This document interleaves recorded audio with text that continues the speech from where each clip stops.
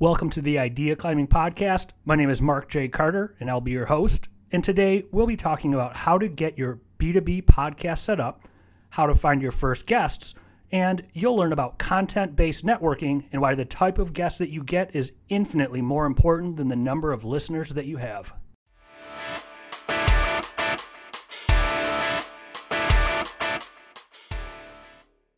We're here with James Carberry, founder of Sweetfish Media and co-host of the B2B Growth Podcast. I'm so glad you could be here today, James. Thank you. I'm excited to chat with you today, Mark. Thanks for having me, man. And I'd love to just jump right in. In one of our last conversations, you mentioned content-based networking. Could you explain that concept? Because I think it's so powerful and people miss it. Yeah, so in the way we define content-based networking is essentially collaborating with your ideal clients, potential referral partners, and industry influencers to create content with them to really build meaningful business relationships. So I think podcasting obviously fits into that because you can easily interview, anyone and feature them on your show, and then end up creating a real relationship with them that ultimately maps to business results for you. But so many people think about podcasting in terms of like, how many listeners am I going to have? How many people are going to be downloading the episodes? And to me, that's a benefit for sure. I've B2B Growth is a show that, we're getting 75,000 downloads a month, and there's certainly business that we get from the listeners of that show. But even if your show has 6 downloads a month, to me, it doesn't matter because of this, this concept of content-based networking. You're using the relationship with your guest to actually drive business results, and I know that's something you're hugely passionate about as well. So, I'm super bullish on it. How did you discover that? I mean, is it something you just always did and then went, oh my God, I just dissected what I've been doing, or did you intentionally start building it from the start? Yeah, so my very first podcast was a podcast called Inspiring Awesome, and I did it with my buddy, and it was really just a way for us to put out content that we wanted to feature people that we knew were doing really cool things in the world. So people that had started nonprofits, people that were just doing really interesting, fun things. There was really I didn't have a strategy in place for trying to connect with people. I wasn't trying to actively grow my network. But throughout the course of doing that show, I think we did like 50 episodes or something like that. And I ended up starting my business, starting Sweetfish, towards the end of us doing that show. And a few of my early clients at Sweetfish, at the time we were just a content writing shop. We weren't doing podcasts yet. And but some of my early clients, people that were paying me, $500, $1,000 a month to write content for them, they were guests on Inspiring Awesome. And that should have been my first clue, but I didn't really think about it at the time. I just thought, these are people that I just so happen to meet through the podcast. This is great. Now we're doing business together. But I got about 10 months into that business, that version of the business model where we were writing content for different companies, and realized that there was one particular, this nonprofit that we were doing really great work for. And it was this very niche type of nonprofit. And I thought, man, we could do content like this for every nonprofit in this kind of arena across the country. And there's a lot of these, nonprofits. And so I thought, man, this is going to be awesome. I'm going to start a podcast focused on this specific niche, and then I'm going to ask all the decision makers at these nonprofits, which are pretty hard people to get in front of. They're really busy. But if I start a podcast that's focused on this particular type of nonprofit, it's going to make perfect sense for them to be a guest on the show, and then I'll build relationships with them, and we'll go from there. And that's exactly what I did. And it turns out I sent out 100 emails to people that I had no relationship with whatsoever, but they were all decision makers at these nonprofits that I was trying to break into because I wanted to do business with them, and 80% of them responded to me. And I thought, oh my gosh, this is insane. Like this show doesn't even exist yet. I'm just basically saying I want to interview on a show that I haven't even done anything with yet. And all these people are saying yes to being a guest on the show, which means we're gonna do an interview with them, and then I'm gonna actually know them, and so it turns out that particular type of nonprofit, they don't have budget for podcasting, or not for podcasting, for written content, which is what we were selling at the time. And so there was no product market fit there, but I got out of that experience basically thinking, oh my gosh, for a B2B company that knows who their target buyer is. We were still so early in our business, I didn't even know who my ideal buyer was at that point. I thought it was this type of nonprofit, but it turns out that wasn't the case, because they didn't have money to pay us. And so I thought, but this strategy could work across the board for any B2B company that actually knows who their buyer is. And so that's when we made the pivot. And in January of 2016 is when we repositioned ourselves as a podcast agency, specifically producing podcasts for these B2B companies so that they could execute this strategy. And so 2.5 years later, we said, man, we really want to name and brand this strategy of using content collaboration as a mechanism to growing your network, your professional network, and so that's hence why we came up with content-based networking, and it's obviously the thing that we advocate for the most in our business. There's lots of other benefits to podcasting, but I think its ability to connect you with pretty much anybody you want to talk to is so huge, but people don't think about that. They only think about listeners, and so I always tell people listeners don't matter in B2B. It is all about your guest selection, and are you getting the right guests on your show, because those guests are going to be what turns into revenue much quicker than your listeners will. So why is it that you think so many companies and people miss the boat with content-based networking? I mean, why do you think they don't get it? Yeah, so I think, honestly, I think marketers just don't understand their paycheck isn't contingent on them having quality relationships with buyers. Salespeople, I've found, tend to get it a lot. The problem with selling this, what we do, doing these podcasts, selling it to salespeople is tough, because sales leaders, the people making decisions, they want volume. And so they want to say, okay, we want to be able to cold call 1,000 people a day, or we want to be able to cold email 10,000 people a week, because I think there's still this, in my opinion, incorrect assumption that volume is the path to success. I think there's certain elements of that. There's guys like Miles Veth that are advocate for volume plus quality, and I think all that to say, it's tough to get sales leaders that can actually buy off on a strategy like this, all in on it. But the sales, like the individual contributors on sales teams that I talk to about this strategy, are all in on it, because they're like, oh my gosh, the thing I struggle with the most is breaking into my target accounts. Getting them to talk to me is the hardest part. And so if I have a podcast, or if I develop some type of content, maybe it's a blog, maybe it's a video series, it doesn't have to be a podcast, it can be anything. But if I can collaborate with these people and ask them to help me create this content, then they're going to say yes to that, because it's not perceived as someone trying to sell them something. But on the marketing side, marketers, I don't think, really care as much about building out their network. And so it's tough for marketers to understand, like, okay, well, why, we're measured on reach. We're measured on, how many people are consuming our content. So why would I care about, over the course of a year, the 52 people that we feature on the show?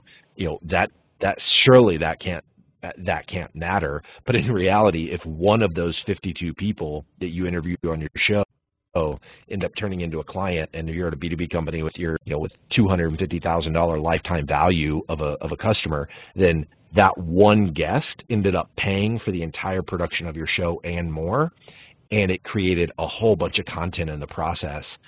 So that's I think why people are slow to adapt to it.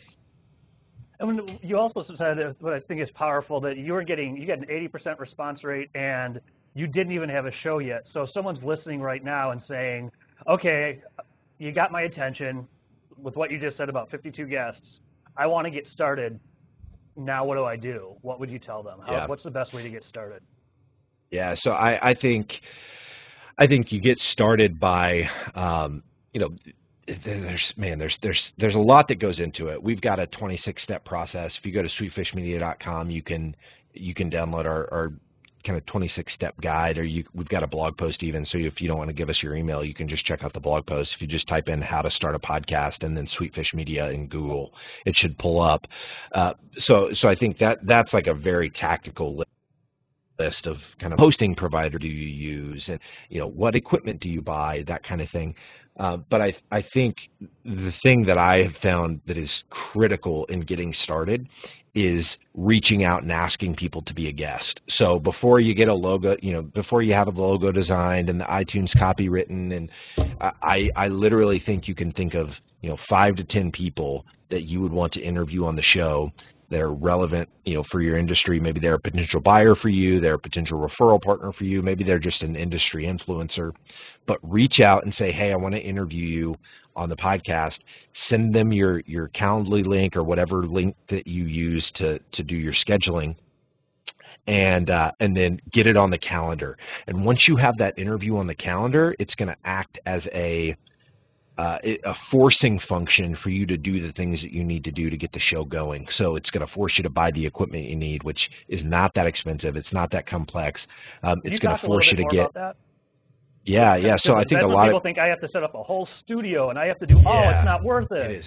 No, it is not the case at all. Like the podcast setup that I'm using right now cost me, I think, $165. I mean, a $65 mic, a $7 pop filter, and I think like a $30 desk arm.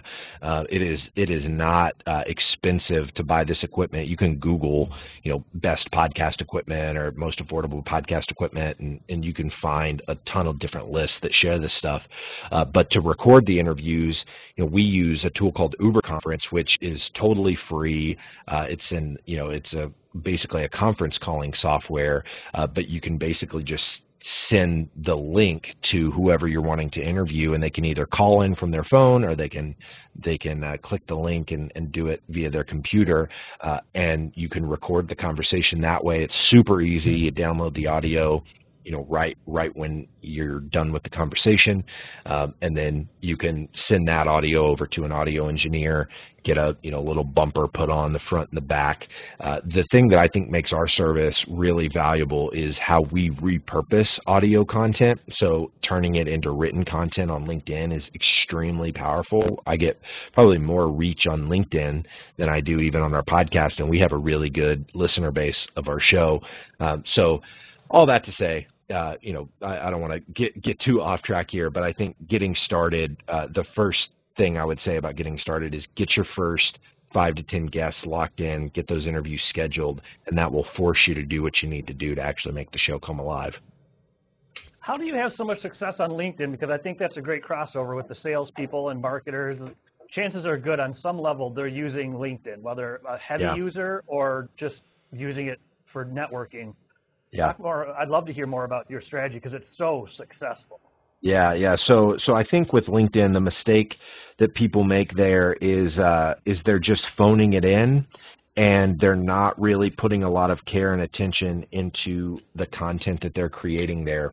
And so there's a couple different things that I found. Whenever you write a LinkedIn article, it doesn't get great reach. So when I say a LinkedIn article, it's like a long form post, 1,000 words, or the equivalent of a blog post inside of the LinkedIn platform. For whatever reason, LinkedIn doesn't give a lot of visibility to those types of posts.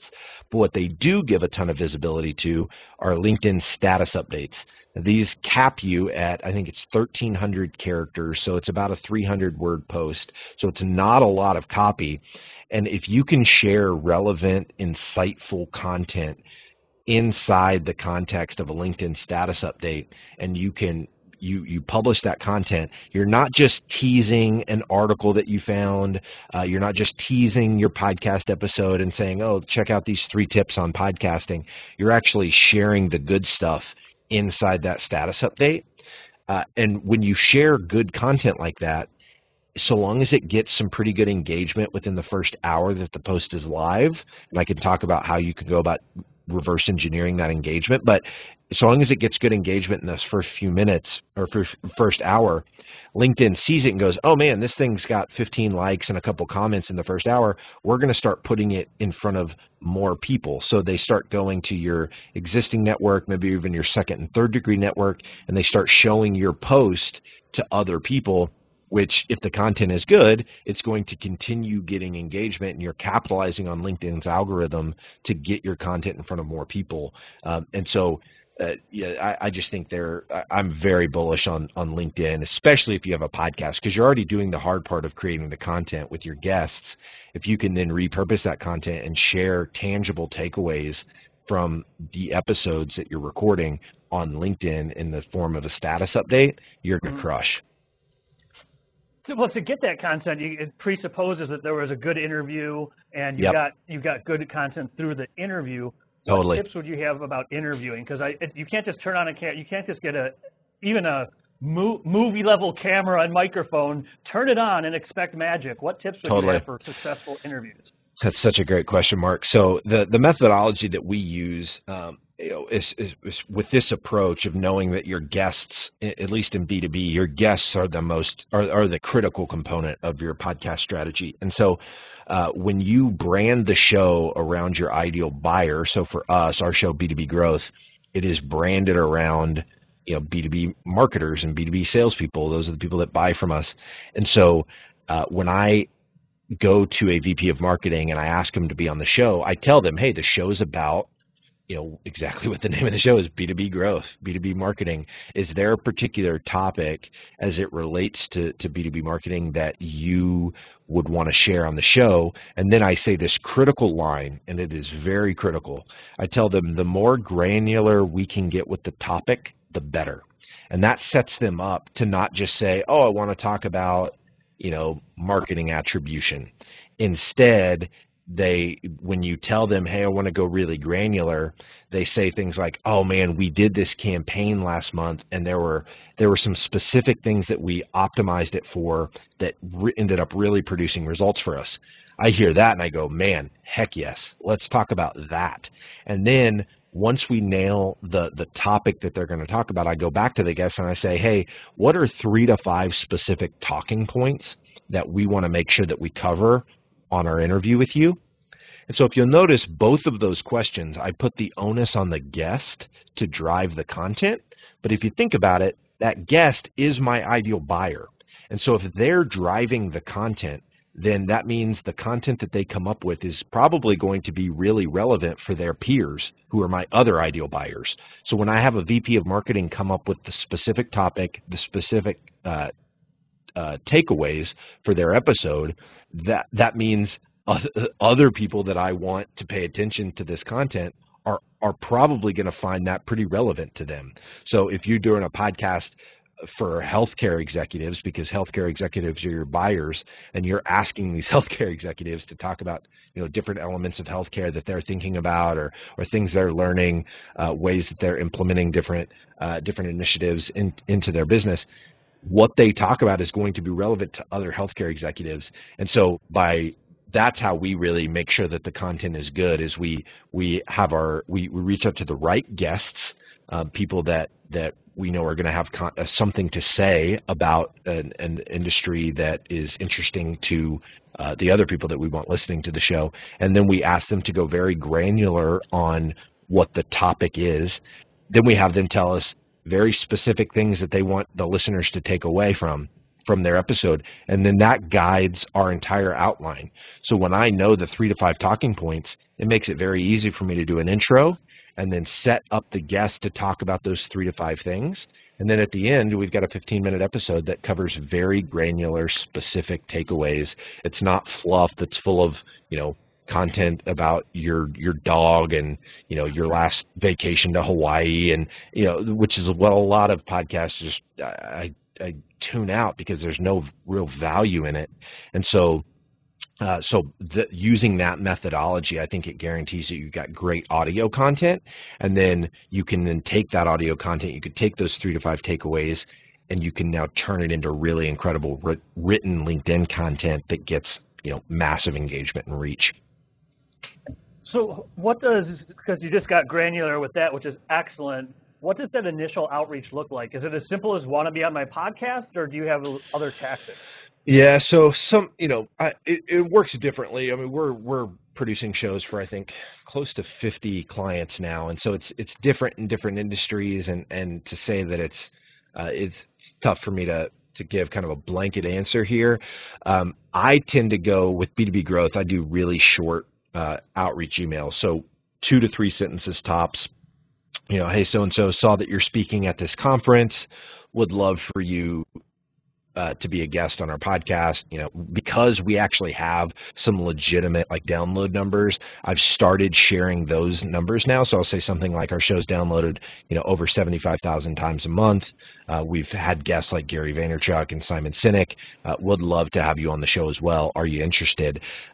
And then the big component of that email is that very last line. So you want to ask a very direct question. You want to make it so they say yes or no. And I think I see a lot of people mess up cold emails by just not having a clear call to action at the end. So you want to make sure you do that.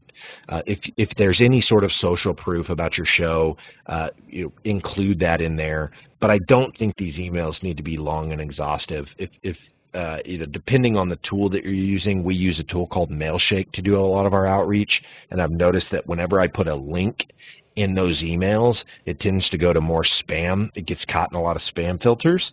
And so I've stopped putting a link to our show in there.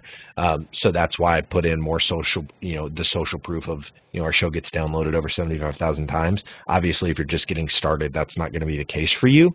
But if your show is really niche, let's say you're trying to reach dentists, you do consulting for dentists or whatever, you have a show that called, The Savvy Dentist or Savvy Dental or something like that. You're asking dentists to be on your show because of the niche nature of it. People are likely they're going to be like, oh, this is super relevant. Of course I'll be a guest, because people they're interested in what's best for themselves. And they see an opportunity to be featured in a niche publication, in niche media as an expert. They know that that's beneficial for them. They know they're going to be able to email their list about it. They're going to be able to give it to their marketing person, and it's free PR basically. And so I think, if your messaging is tight and good, and you don't completely go on with an 8-page email, I think you're probably going to have pretty good luck with it. To close out, with all the success you've had with this, and there's so many strategies, tactics, and everything else, what's the one thing for business owners and marketers that you really feel they need to know about podcasting? I think the biggest mistake I see people make that I would want people to avoid is to stop branding their show around themselves. Instead, you want to brand the show around your ideal buyer. And so an example to illustrate that, we've got a client that their company name is Caliber Mind, and it's AI technology for marketers. And so instead of branding the show around AI and making it so that they can only talk to people that know something about AI, instead they've branded their show The Intelligent Marketer. And so now when you brand the show around yourself and your expertise, you're ostracizing yourself and you're siloing yourself away from being able to interview your ideal clients. And so for us with B2B growth, there's a reason our show isn't about podcasting. Because if our show is about podcasting, which is our expertise, I wouldn't be able to reach out to virtually any VP of marketing at a mid-sized B2B tech company who's our ideal buyer. I wouldn't be able to reach out to them and ask them to be a guest on our show because they don't know anything about podcasting. So it would make no sense for them to be a guest on a show about something they know nothing about. So instead for us, we've done B2B growth. And so that now we can reach out to a wide variety of people, ask them to talk about what they're passionate about, what they care about, and now our show's one of the top ranked podcasts according to Forbes on Apple Podcasts. And so that small shift, I think, is a huge thing that people should know. Is don't brand the show around you, brand the show around the people that you want to do business with, and then go and interview them. That is excellent advice. My God, I can see the difference with doing that too. Makes a huge difference. Yeah, and it makes sense because people want thought leadership, right? So if they're the guru on, a particular topic, they want to start a show about that topic to prove that they're the specialist, that they're the thought leader. But the problem with that is it just takes a really, really long time to establish listenership and get a bunch of people listening to a show about that niche thing. Sometimes it can happen quicker, but podcasts are saturated enough to where it takes a little bit of time. But if you can do a show in a way where you can have 10 downloads, but your first 10 guests, 2 of those guests end up turning into clients for you. And if you're a B2B company with lifetime value that's $250K or a lot of times higher than that, then man, you don't need a lot of listeners. So branding the show around your ideal buyer is just such a smarter strategy, in my opinion. That is a perfect way to end this conversation. Thank you so much for being here, James. Thank you for having me, Mark. I really appreciate it, man. Thank you for listening today. Be sure to go to ideaclimbing.com to learn more about idea climbing and hear other conversations about mentoring, marketing, and more.